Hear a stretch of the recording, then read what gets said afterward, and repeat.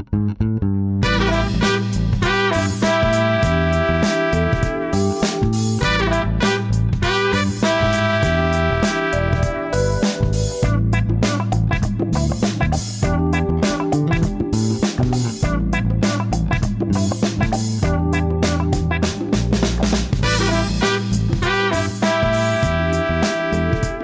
to another episode of Fratello on Air. I'm Mike Stockton, coming to you from the passenger. No, that's me. I'm coming to you from the driver's seat of a BMW, a big old diesel wagon. Yeah, on the Autobahn. And I'm Balázs Ferenczy, coming to you from the passenger seat. There you go. Same car, same Autobahn, same diesel. You called shotgun. Yeah, I did. Well, it's either that or the child seat in the back. Yeah, there you go. But probably not. So here we are driving late one evening towards Fratello headquarters in The Hague. Netherlands. And for those of you who don't know the drive from Frankfurt to The Hague, it's a frustrating one. You go through Cologne, then you twist around and you hit the A3. And really the back 85 kilometers in Germany is pure bliss. And that's all before you hit the Dutch border. So I think the last time we did this, you were with me, and we basically ran with a motorcycle and a Porsche Carrera Turbo with Dutch plates, and I think we did nearly 150 the whole back part. And it was actually the Porsche Turbo who slowed it down because I think he was just burning too much fuel. Yeah. But yeah, then we hit the border, as we're going to do here. And unfortunately, it go from 250 down to 100. So it's a quick slap in the face. So we'll hopefully keep away from getting speeding fines. And yeah, as an FYI, we are in the car. So apologies for any of the wind noise that you do hear. Right. And if you're wondering, or this is the first time you're listening to Fratello on Air, why we're in the car, I'm not really a big car podcast guy, but we are just now in the Netherlands. But I've never heard anyone doing a podcast in the car while driving, which doesn't mean that these episodes don't exist. But the last time we talked about going to the Netherlands, and we had this idea, I guess both you and I, why not do an episode in the car, record an episode in the car? So that's what we're doing right now. And it's just fun, right? Why would a watch podcast be recorded in the car? Because why not? One little public service announcement. Sometimes we are doing these podcasts when we're on the go. Mike is traveling, I'm traveling, we are together, whatever the case may be. And sometimes the audio quality might not be studio, crystal clear, but what I would like to say, and this comes from me, I'm not sure if Mike will co-sign it or not. What you guys, some of you comment, and maybe not too positively, about these quality issues. We are doing this podcast while having a full-time job, a family, and I often edit the episodes late in the evening. Mike does the article, and we upload it. So apologies if it's not up to your liking or not up to the quality you expect from or you get from other podcasts, but we do try our best, and sometimes we maybe sacrifice the quality a bit for us, the sake of us getting together, right? It's maybe the microphone is not the best, but at least we're sitting together and we can talk about watches, and we normally can't because Mike is at home in Frankfurt, I'm in Karlsruhe, and we're recording this through an online service. So, public service announcement. Over. All that being said, we definitely appreciate you tuning in, and we're always at work to make it better and better. So. Absolutely. So, with that out of the way, Balázs. Yes. We had a few topics we wanted to hit today because there are new watches. Well, but wait a second. Can we talk about why we're going to the Netherlands? Because it's important for us. I think we can not talk about it, but we can maybe hit something. Yeah, well, all I can say is that we're on our way to film a video for a new collaboration watch that's going to come out in let's say within the next month. Okay. And I think it'll be a pretty exciting one. It's one that we had some input into, and personally, I'm quite excited about it, and I think it'll be a nice one. So yeah, I agree. So that's the reason we're in the car. I was working today, took the afternoon off, drove up to Frankfurt, met Mike, parked my car, hopped in his car, and now we are, as he said, we are already in the Netherlands. Hopefully in an hour, we'll reach The Hague, and tomorrow we'll do this trip again back to Germany. So it's a fast trip. But yeah, sorry. Wrist check, Handgelenkskontrolle. Yeah, so actually, we're gonna blend the Handgelenkskontrolle into our main topics here, and Right. the first topic is a new watch, and it happens to be on my wrist. When we are recording this, it's actually prior to the watch coming out. The watch is actually going to be released on Friday the 27th, so by the time you hear this, you will have seen it. It is a Synchron Military Poseidon. Ooh. Yeah, and It's matching the Dutch license plates. yeah, actually it is. You're right.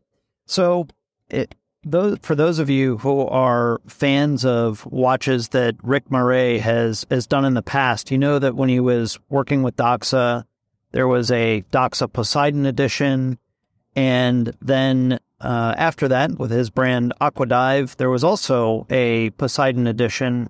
I believe it was a GMT diver, and now that he's got Synchron, he has decided once again to link up with this Swedish dive gear brand that makes rebreathers, buoyancy controls, regulators, and they're a supplier to recreational, commercial, and military divers. And the backstory on this one is pretty neat. So apparently, the Swedish Armed Forces approached Poseidon. They stated they really wanted a rugged, robust mechanical watch. And therefore, Poseidon, knowing Rick well and having worked with him in the past, apparently gave him a call, and they decided to put their minds at work on creating a watch for the Swedish armed forces, the divers especially. And so already you can draw some comparisons to something like the Tudor Pelagos FXD, but there are some differences. The main difference being this watch is being created for an event that's actually coming up in the next week up above the Arctic Circle in Sweden. And apparently it's an annual event called Cold Divex, where the Swedish Armed Forces hosts other militaries, brands, and others who come up to basically test equipment in subarctic conditions, so diving equipment. It's like a dive expo. Yeah, and also, I guess there's research, there's classes, there's a lot of getting together, but the bottom line is this watch, well, not exactly this watch, will be featured in some of these subarctic, or these dives. And, in talking to Rick, he mentioned a couple things. Apparently, the watch that will be given to that Swedish military unit will be slightly different than the one that can be bought. Very few differences externally and internally, but overall looking very, very much the same. And the watch does follow from the Synchron military or the Doxa Army, so it's got that kind of funky checkerboardy style dial, but the colors are slightly different. So instead of a white dial, it's got what I would call light gray.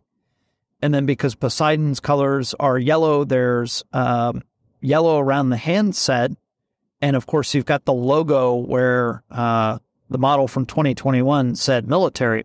And I think the most notable thing is that the watch has plongeur hands, so very much like the Ploprof. So you've got that sort of like shapely dagger minutes hand, and then a very small stick hand for the hours. And then maybe one other thing to mention is that it has a different movement than the Synchron Military. So the Synchron Military had what, Balázs, either an ETA 2824 or a Sellita, right? Ooh, I would say probably a Sellita, but I'm not 100% sure. Yeah, so you're kind of basic workhorse, as much as this is an overused term, but workhorse of a movement, automatic date. Yeah, so what they wanted to do with this watch was give it more power reserve, and they went to La Joux Paré.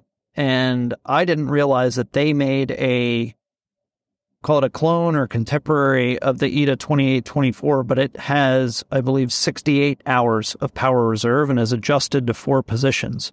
So it's close to 3 days. Yeah, so kind of a neat upgrade. And what I also noticed if you remember with the first Synchron, it was a constant comment when you wound the crown and you were winding the movement. And I think it was a little bit strange for people. Not that that's completely unique amongst watches. This one does not have that. So, the crown's disconnected while you're screwing it in, which I think gives it a even classier feel. What else to say about it? Oh, it has a count up instead of a countdown bezel. And the pricing on this piece, which will be 1,000 units, will be $990. So I think really fair again, really reasonable for what is a really cool watch. Has the same case as the last Synchron and basically as the old Doxa 300 sub.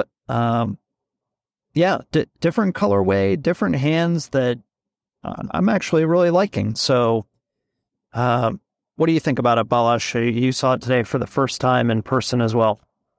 Yeah, I think it's a quite interesting watch because it obviously, when you look at it, it looks like the Synchron Military, at least the dial design, as you said. So it takes inspiration from that, but with the colors, the different colors, and the different hands, the different shape of the hands.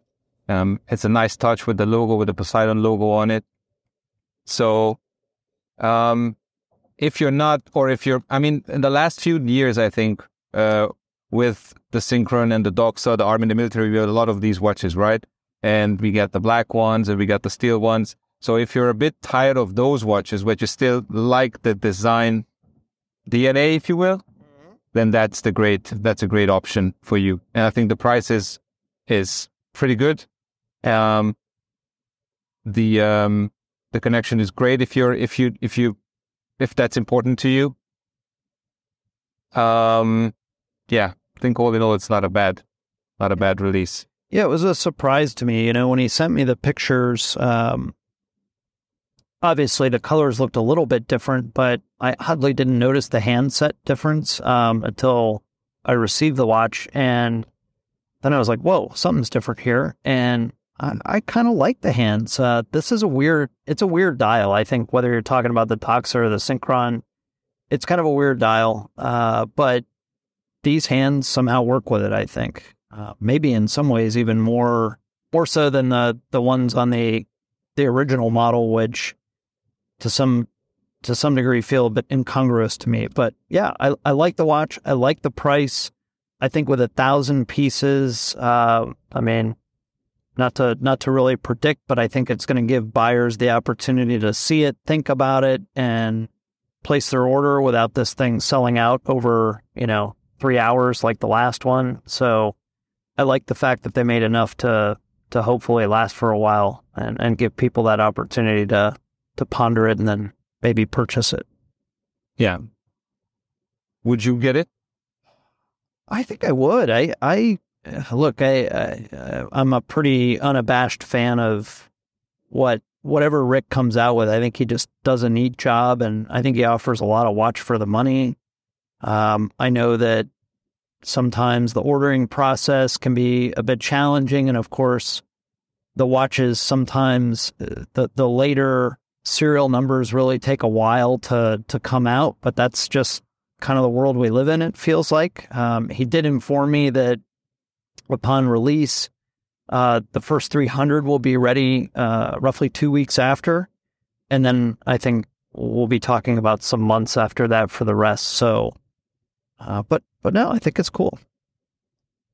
Do you know if well, maybe it's a silly question if there's anything else in the chamber, but I'm sure there will be.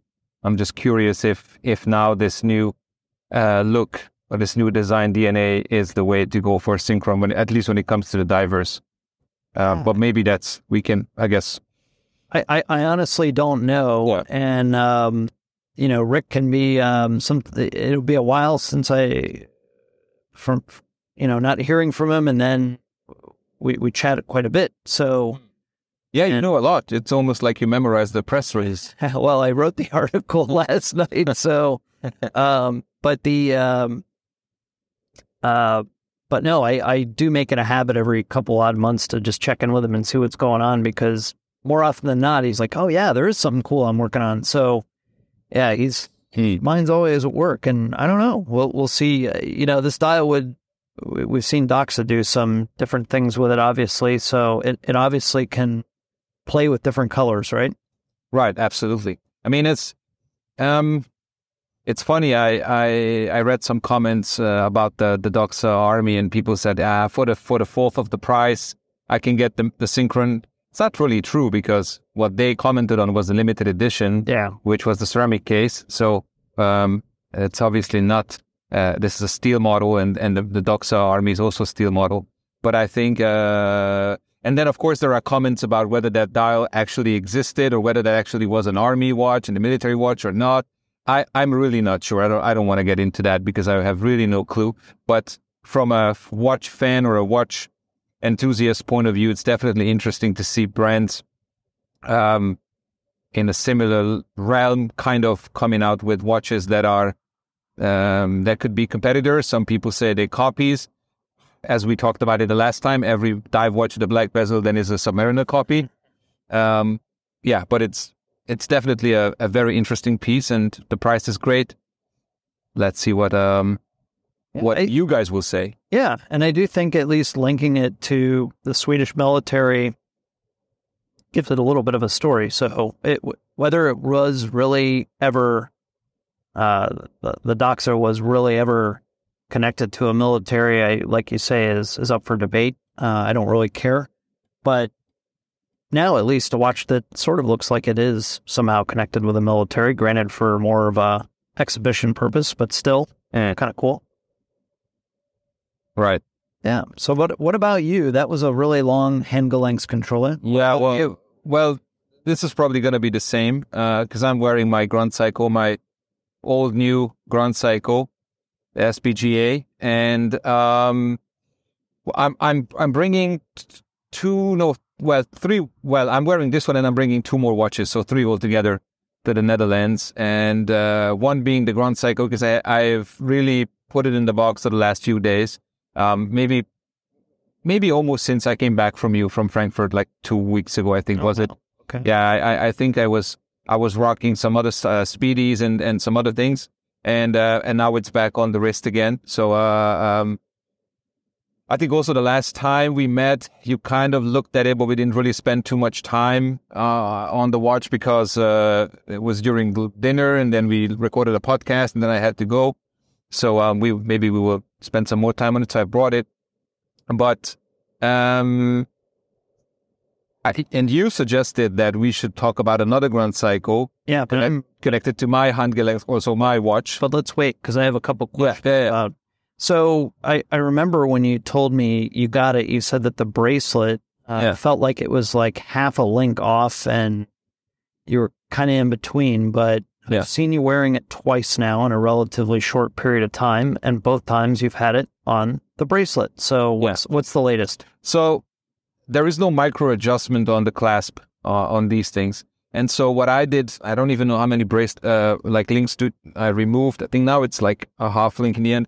It was fine, but now I think that it's a bit too loose, too wobbly again. So maybe it's also the fact that, I don't know if I'm just speculating here. That was warmer, and my wrist was a bit swollen, but now it's really, really cold. It's below zero here.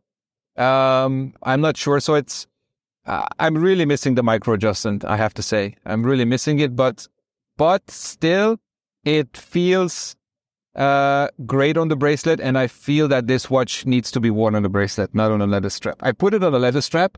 I sent you the pictures, but also because of the relatively thick or tall end links, it's a bit of a pain to put the bracelet back. So I don't want to, remove it, and exactly. And eventually, even if you use the drilled lug holes, eventually you're gonna scratch the watch. Sure. There's no way around it. Can I tell you something? Yeah. When you sent me the picture of the watch on strap, Mm-hmm. I mean, you weren't around me, but my family was home, and we got on the couch, and I showed them the picture of the watch on strap, and we all sat there and cried, actually. Yeah, I know. I can imagine, and I can see a family crying over my WhatsApp picture. It's really a nice looking watch on the strap, but it was like a dark blue leather strap. I think the picture was tough to tell the contrast, and I'm sure it's okay on strap, but I agree with you. I think it looks great on bracelet. Yeah, it's. I think it's a watch, as I said, that needs to be worn on a bracelet. But I think from time to time, definitely not on a rubber and not on any of that funky business. I think this watch deserves to be on a leather strap or on a bracelet. We'll see tomorrow. I'm not gonna wear this tomorrow, at least not for the video shoot, but afterwards. It's a super comfortable watch, and I think every Grand Seiko that I have seen and tried on, and the last time we talked about this, or not the last time we saw each other, we tried on a few Grand Seikos. They were both, 2 or 3, yeah. They were all super, super comfortable. It's just something about new Grand Seikos on a bracelet that it just wraps around your wrist nicely. Oh, yeah. They fit really well, don't they? Super, yeah. Super, super comfortable. And I'm very happy with the watch. I'm very happy with the purchase still, in the honeymoon phase with it, but I try to digest it in smaller doses. As I said, I wear it for a few days, then I'm not, and I really can't wait the time of shirts and t-shirts when I don't need to put it under a jacket and really see it. Yeah, and under a jacket cuff or a coat or whatever, but just be, hop on a bike maybe, or maybe on the tram in the car, drive to the office wearing a t-shirt or a rolled up sleeve shirt. Because that's really my favorite time of the year, wearing watches, and not the summer because that's too hot, but also I hate it to hide it under a jacket cuff. So, honeymoon period. Mm-hmm. Clearly, your watch was, in my view, a pretty approachable Grand Seiko in terms of price, and you got a nice deal. Yes, courtesy of our friend in Japan. Yes, Eric. And when we went and visited Seiko in Frankfurt, we looked at a lot of different watches. We looked at, I won't remember the model that we looked at that you commented on that was blue, but it had a bit of like royal blue in it. Yeah, it was more a yellow, I think a dash of yellow, wasn't it? Or yeah, and then we looked at, what was it, the brown birch? Yeah, the black birch, whatever they call it, yeah. And yeah, we really liked all these different dial textures and everything. And lo and behold, this morning I wake up, which is not waking up is common, but what's common is to wake up to news of a new Grand Seiko. It seems like they, I think they're on number 3 already, and we're in, week 3? Yeah. But they came out with a watch with a navy blue, not a birch dial. It's meant to evoke waves, but let's talk about this watch. And if you had it to do over again, let's say money, object, what do you think about this one? Yeah, so what we're talking about is the Spring Dive 5 days Lake Suva Before Dawn watch. That's really the name. The 5-day Spring Dive watch inspired by Lake Suva, stirred by the breeze before dawn. It's the little wavy water surface of the lake before dawn. It's the SLGA 021.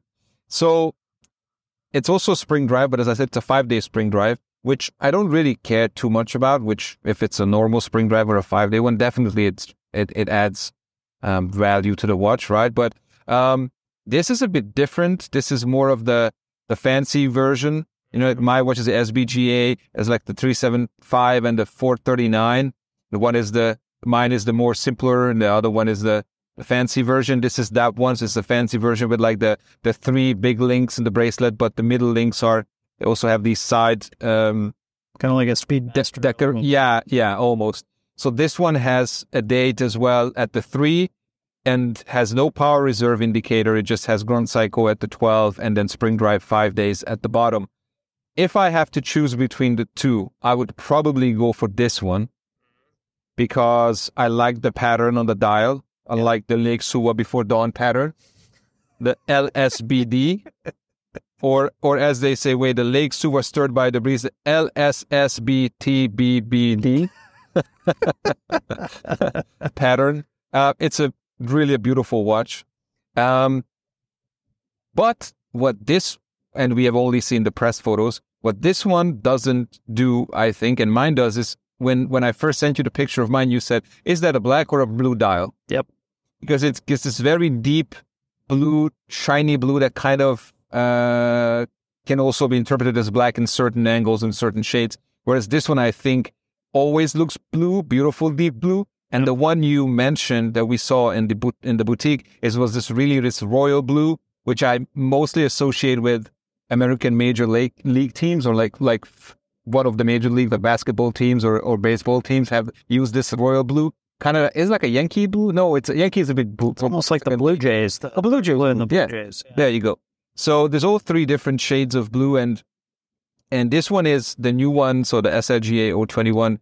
I think it's a wonderful watch. And what's the price? I forget. It's $9,500. $9,500. So not inexpensive. Not at all.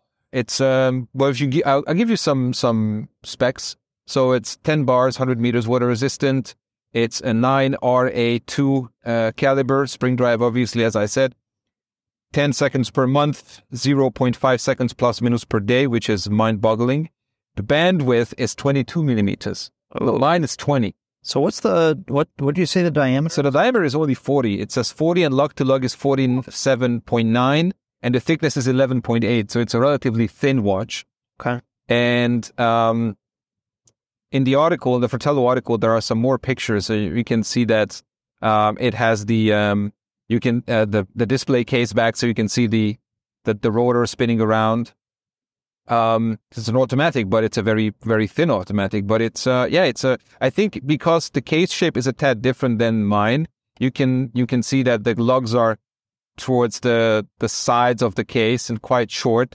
So I think that's why it's 22 versus mine. The lugs are a bit longer, so they taper down to 20. So they're really trying to make this watch look a little bit bigger than it is, I guess. Yeah, probably. With lug width. Definitely with the shorter but wider lugs. Yeah, I think absolutely. What I like about that dial color is that it's certainly more in my wheelhouse, and I think it's more of a traditional dial color. Sometimes the Seiko dials, like the pinks or they just feel like something that I would get tired of at some point. And this to me seems like a great watch, and it's almost, what's funny about Grand Seiko in some ways, if you think about all these different variants that they've come out with, and I don't know for this watch, for example, how many different ones there are, but if you think about a Datejust and all the different colors and combinations there are, it's kind of like what they're doing here, isn't it? In some ways, in terms of it's another just another color choice, right? So I think we maybe pick on Grand Seiko a little bit about their release strategy and okay, the names. You didn't pick on that at all with your LSSP, QGP, but no, the reality is they just sort of stage these releases, and as we saw at the boutique, you got a lot to choose from now. Yeah, and I mean you know this better than anybody. When you create a product, there's only so many things you can change, right? Without a very cost-effective process of designing a new case or a new bracelet or whatever. I really don't have a problem with that. I think I think that the cases that they release are cases that work for most people, and maybe they love the case, they love the bracelet, but they don't like the dial color, as you said. So maybe then that's another option. For me, dark blue is always a dial to go. It's like having a pair of black and a pair of brown dress shoes in your wardrobe, right? This is like a type of shoe that you can wear with pretty much anything. Yep.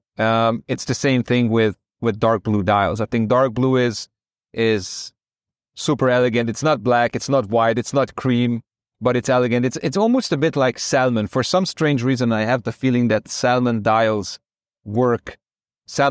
watches work with pretty much everything.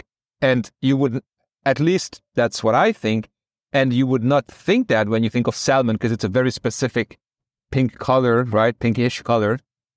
But if you think of a salmon watch, like a chronograph or something, you can wear that with a suit. You can wear it with a t-shirt or a shirt.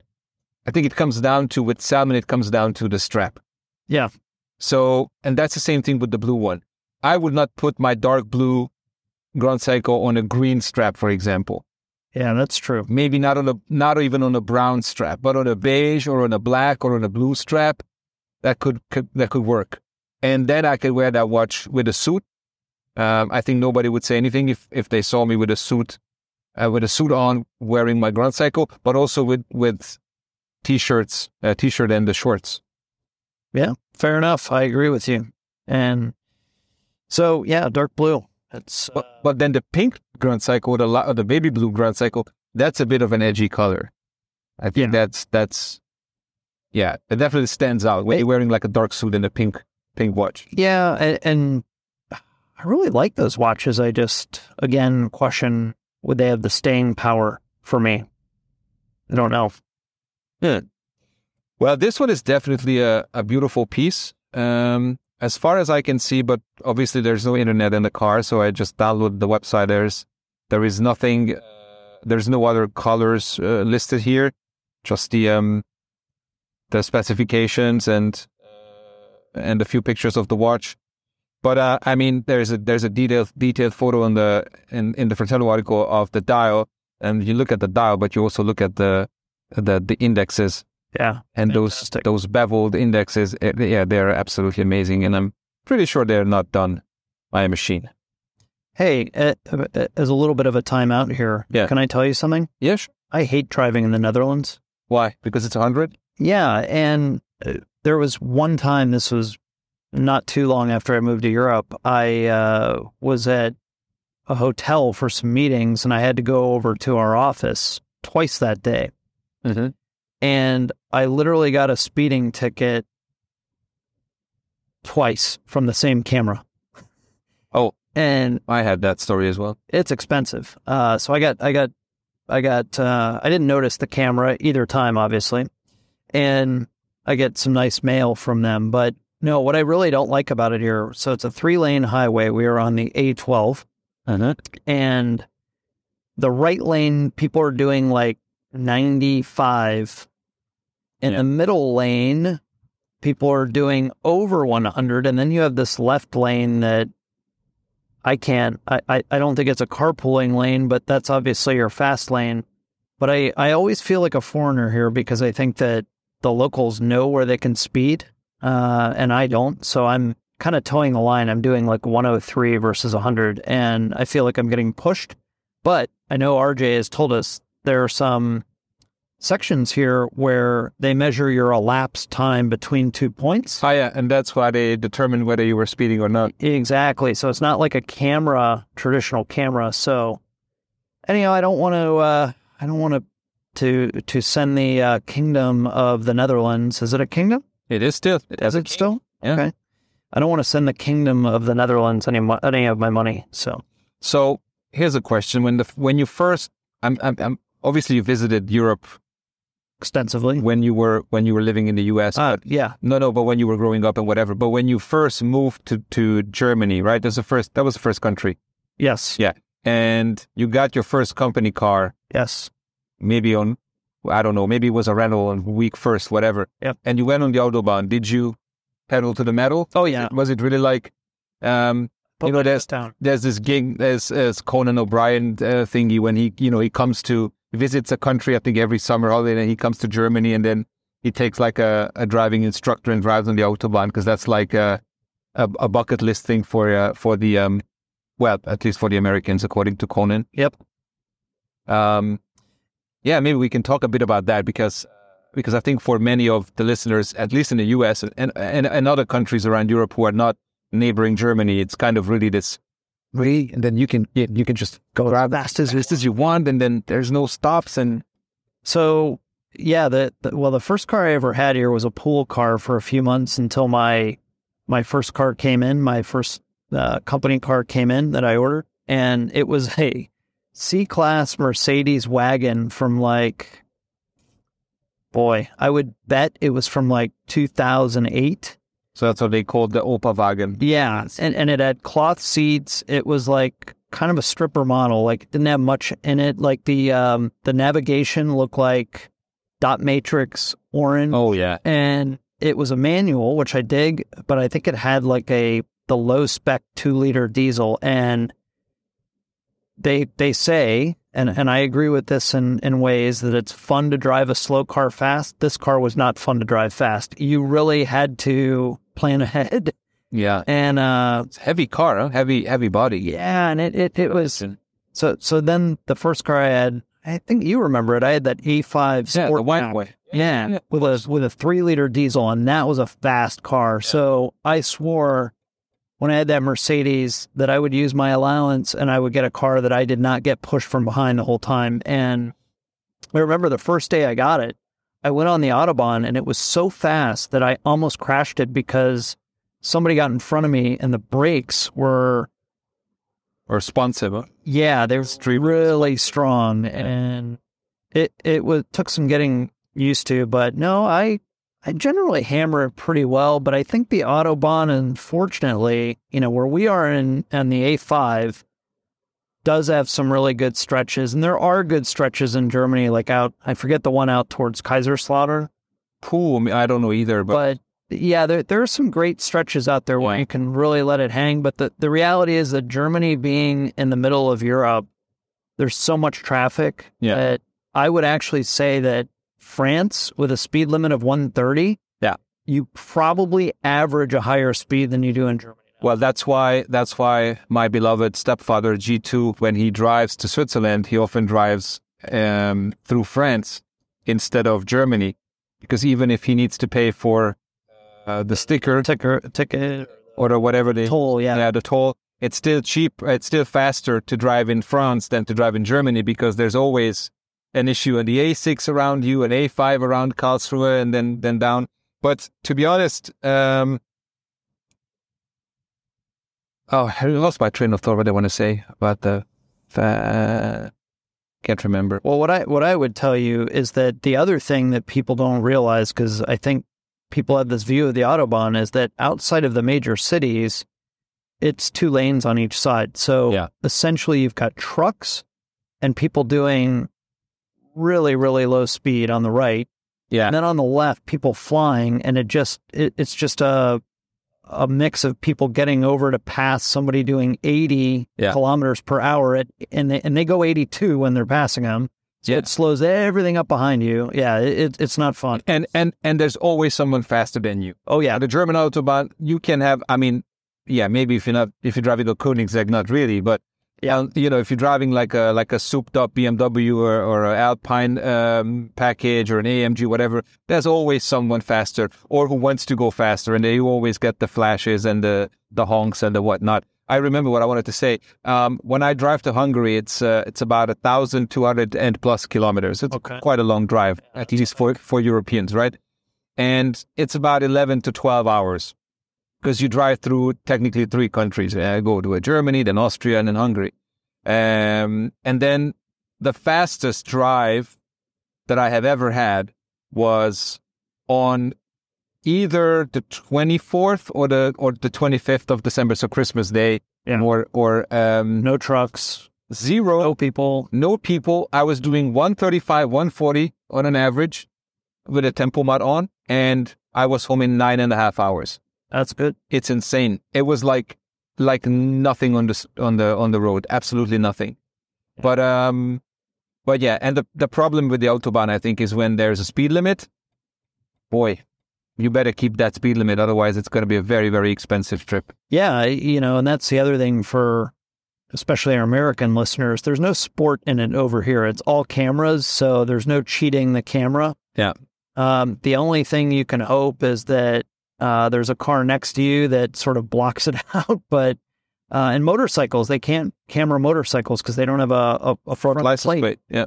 But you really don't see motorcycles on the Autobahn because it's dangerous. And frankly, you do see some exotic cars, especially around Frankfurt, but it's not what you would think, where everybody with a Porsche, either just a normal Carrera or a 911 Turbo is out there just, banging away at maximum speed. Because the other thing is it is fun, the acceleration, but when everybody else is going fast, it's not as special as when you're kind of an outlaw in America. And people here go to what are called the B roads, which are twistier and a little more technically challenging. That's where they take the bikes and the nice cars, and they're not as crowded. So, yeah, and I think usually the nice cars are mostly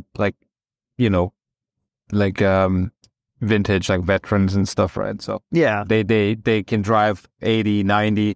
I mean, you rarely see an old Porsche or whatever on the Autobahn unless he needs to get from A to B. Exactly. You see them on these little narrow kind of hilly roads, especially around where we live and mostly where I live, because I'm in the brink of the Black Forest, right? So yeah, it's a great place to drive in. It is for sure. And then when you can see when the first nice week or weeks of let's say March usually hits, and you drive to any of the cities in the Black Forest that starts with the word Bad. Yep.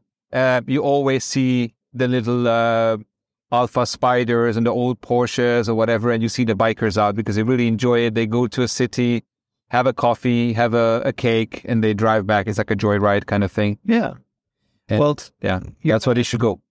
You're not that far from Pfalz either, and so that's a wine area here, and it has a wine area, and definitely I've been to a few wineries that on any given weekend they're hosting some sort of car club. I've seen Ferrari club, Porsche club, and that's nice. It's really nice. It's where I take my sports car. I take it on those types of places, or to those places. It's really not fun.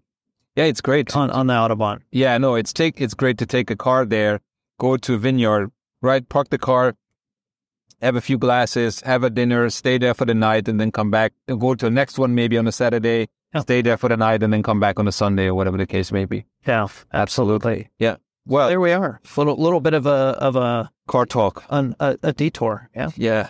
But now we need to get back to our last topic. Yes. And so it's official now, right? It's official now, but there's no internet. So I'm just using what I have given, and we asked Senara to send us some screenshots of the article of the, shall I say it? Sure. Okay. Of the new Omega. What was it? Super Racing. Yeah.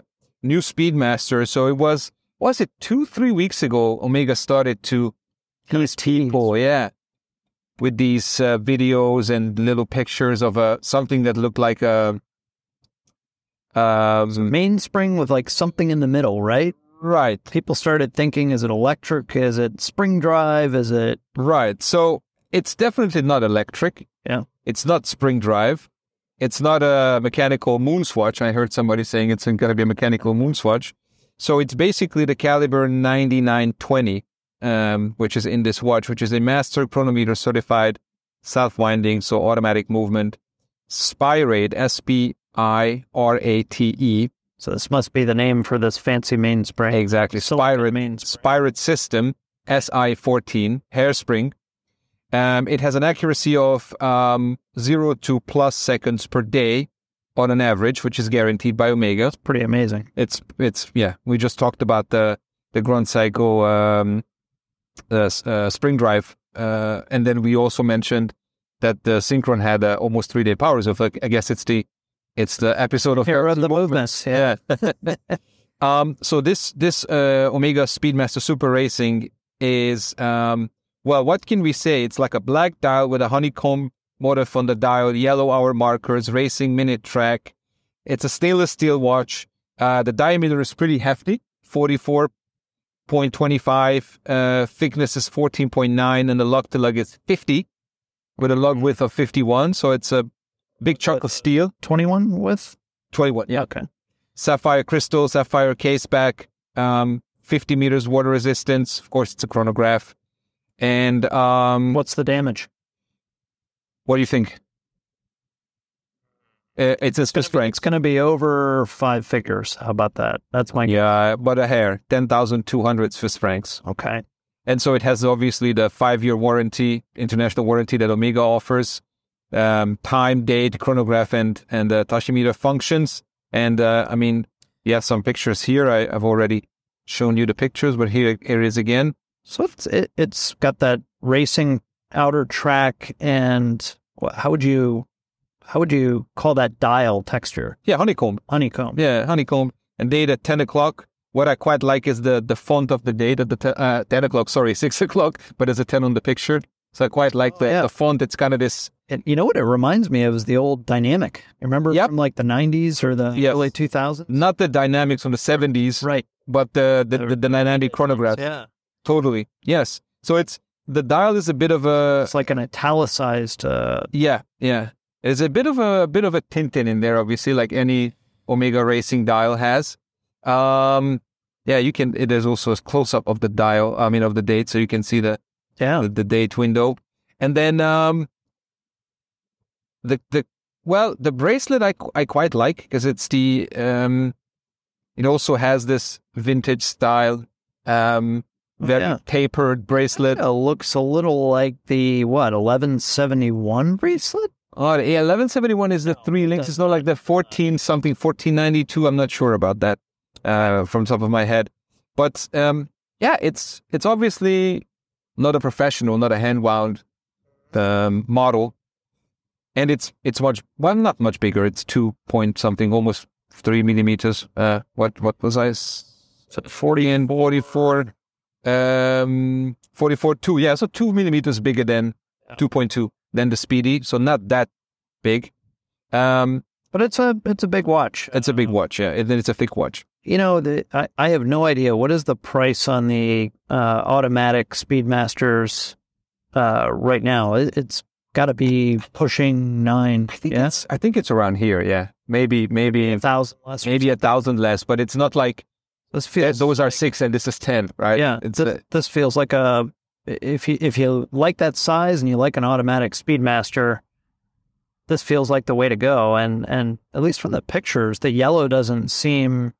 The yellow almost seems like aged loom in the picture you're showing me here. So I think we'll have to see this in person. But yeah, the close-up's definitely more vivid, but it's still not this. So creamy. Yeah, right? Not this crazy yellow. It's more this. I'm trying to think what could be the yellow, like It's hard to.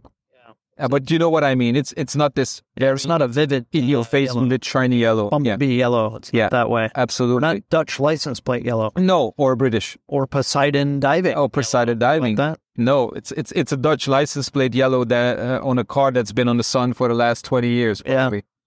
Yeah. bit of a faded yellow, but yeah. It's, I just being honest here, an automatic Speedmaster, and we talked about this, is just not. It's not my thing generally. Also, the size is a bit tough for me. But says the guy who owns a Ploprof. Yeah. Well, it's more wide than it is. True. That's also yeah. It's not so small watch, is it?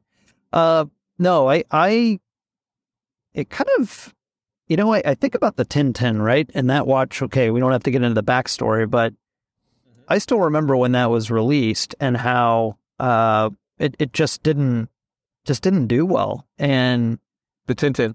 Yeah. And of course, watches was that 2013? Watches were kind of a big thing, but nothing like they are right now. And Speedmasters were not like they were now. I think if you released that watch today, it would be fine. Oh, yeah. And I think partially we're to blame for that. Could be. The popularity, obviously, of the Speedmasters, because the Speedy Tuesday 1 just blew up in everybody's faces, right, when it came out. Yeah.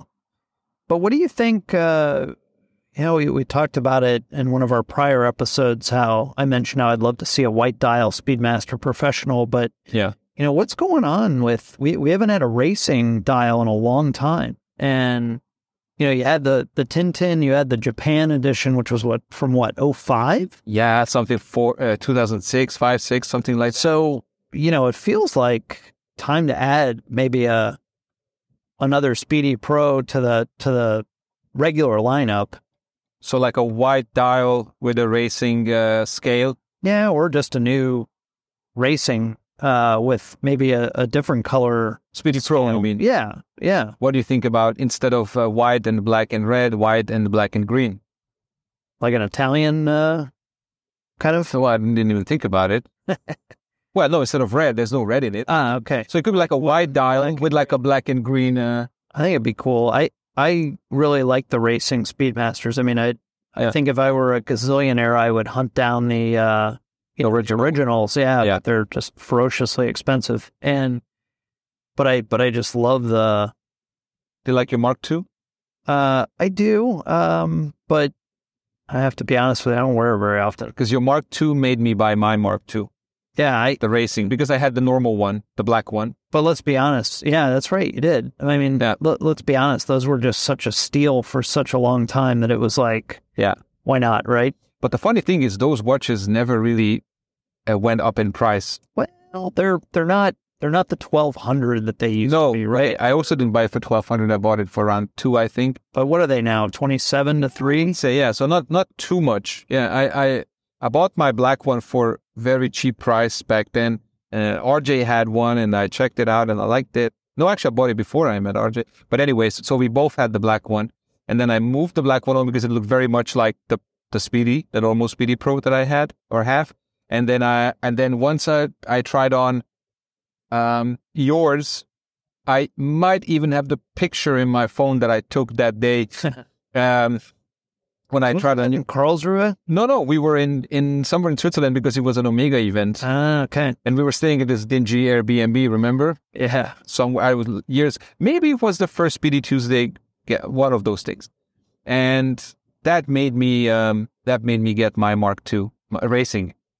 But the thing I don't like about the Mark II, I find it a bit chunky.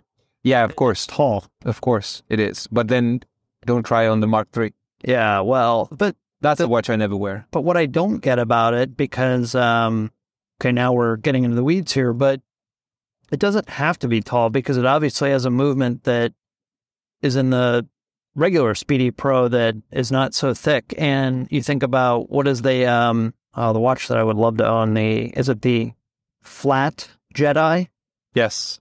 So that's I think what people call it the Flat Jedi. I think there was only one Jedi, right? That Chuck Maddox named the Jedis, and people eventually started to call it the real Jedi and the Flat Jedi and this and that, silly names. So if we go back to the nicknames and the origin of a nickname, that it's only one Jedi, which Chuck named the Jedi, and that's the one that you're talking about. And those came out in a couple of dial variations, I think. But I think the most known is the gray one, right? It's gray with this maybe orange or yellow. It's got like 2 orange hands. Yeah. One, but that one I don't feel it's got that 70s look, but it doesn't. It's not as thick as the Mark II, is it? No, I don't think so. Yes, yeah, and like the Jedi at the same time he named the Darth Vader and the Anakin, which were these. Black and tungsten, was it tungsten? Carbide type pieces, yeah. Exactly. Which I think, where is it? Bulova used that or Rado, but some other chronograph maker back in the day. Maybe it wasn't Bulova, but anyways, yeah, I know which one you mean. Yes, those are thinner, but I guess the Mark II case has a story, right, with the Alaska. Prototypes and things like that. That's why it's a flat crystal, why it's sapphire, not acrylic, and so on and so forth. Which here again with kind of a neat story like that, I don't know why they've not taken off a little more. I mean, I still think it's a really nice deal for people to get into. Well, you can look for the cheapest Mark II, and I guarantee there's a lot of that's been taken off by certain watchmakers where they polish the case. Well, mine's been redone as well. I had a. I think at one point, and this is an interesting topic, we could talk about this in the next episode. If you care about Wabi and redone cases and dials that are just like my Zenith, for example. What can you tolerate and what can't you tolerate when it comes to vintage watches and work done on them? It's kind of so you turned me on to the Wrist Watch Revival channel on YouTube. Oh yes, I think so. Yeah, and he loves a beat up dial. Yeah, and okay, sometimes there are watches he's working on for a friend or something, and they want to keep that dial, but sometimes I look at him and I'm like, that dial's a little too far gone for me. Yeah, Yeah, I think he focuses on the movement and the restoration. It's the restoration. Yeah, and I'll put it this way, right? So if I were to, the show really makes me want to invest, a couple odd thousand in tools and start to monkey around with things. By the way, it always stresses me out, like when he takes screws out, and I think, how's he going to know to put that screw back there? But clearly, when you get used to working on them, it all sort of makes sense. You're building up layer by layer, but also you can look at the footage that you recorded. For sure. But I do think, like, if you get a kind of a junker type watch from eBay, and even if the dial is kind of beat up, but not, terribly damaged, but maybe more than we would like, if you actually work on it, it becomes endearing, and you don't want to get rid of it, right? Because you've put your sort of blood, sweat, and tears into it. So it's, So this is my thing with the Zenith, right? And I told you when we looked at it that I've seen so many, when I did my research for the article, I've seen so many. Oh, the Zenith. The military, the Air Force. Excelsior Park watch, yeah. Exactly. So most that I have found is beautiful, pristine black dial. And I think people obviously go for that because it looks good. But when it comes to military watches, let that be Army, Air Force, Navy, whatever, I don't mind that the dial is messed up because it's a tool. Yeah. Just like I don't mind a scratched bezel on a sub. Well, or a Doxa. Or a Doxa. Right, or a Doxa. I even take a Doxa that's got a hand that's been redone because I feel like they needed that because it was a tool. Exactly. So those are the things that I can tolerate. Now, obviously, the usual Datejust with the lugs looking like lollipop toothpicks. Yeah. Or toothpicks. Yeah. those are a no-go. But unpolished. Yeah. We have since yesterday. It is unpolishable, rather, because you removed the. Yeah. No, absolutely not. Yeah. So speaking of that, I have a couple buddies, my Detroit buddies. So one of them is slowly edging towards his first Rolex, and I think it's going to be either a Day-Date or a Bluesy. And just knowing him, I personally think a Bluesy would be the way to go. But we play a game where he either sends me a watch or I send them a watch, and I'm like, all right, guys, what's wrong with it? Or what's, I sent him a Chrono 24 ad, and I'm like, of course, not everything, but everybody listed as barely used and unpolished, like, tell me what's wrong. And we play that fun game, and I've taught them, the biggest thing to look at are the lug holes, right? You can tell right away if those suckers are rounded. It's just amazing how many watches people are like unpolished, and you look at those lug holes, and it's like, it looks like a crater, or that thing that in Star Wars outside of Jabba the Hutt's place, that it's like down in a sand hole. Like, yeah. I did the same thing with a friend. He wanted a 2505 reference Omega, the big one that I have, the jumbo with a 25X movement, 255, 256. And we managed to find one for him from South America, and actually Wayne helped us. And shout out to Wayne. And it was the same thing.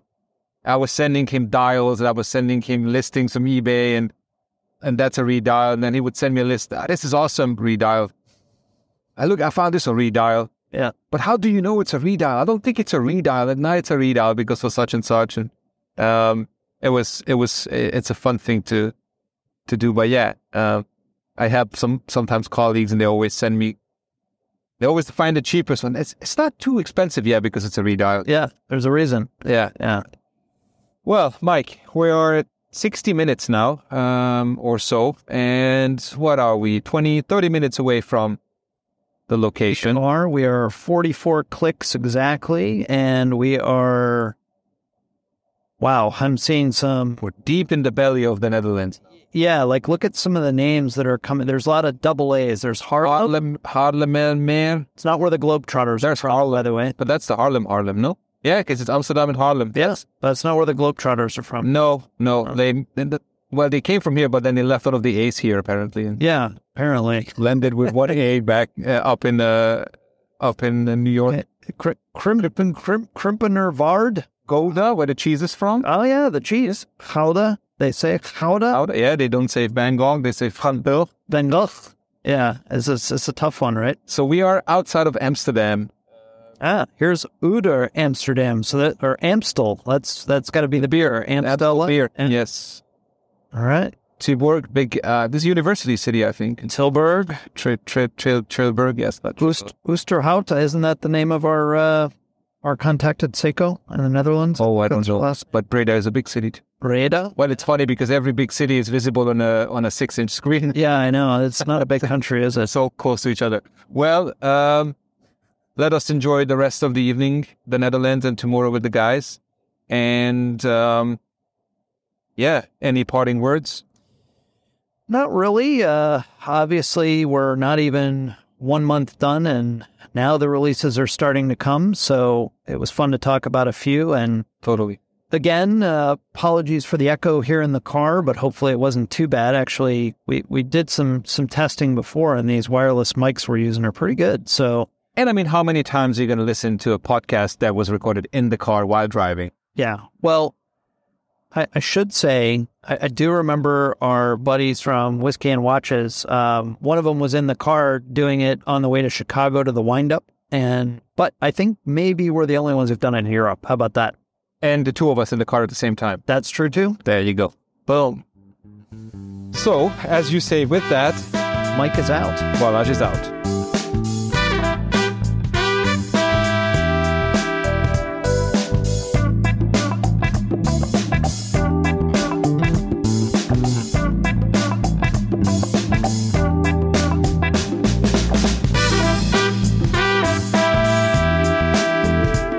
Mm-hmm.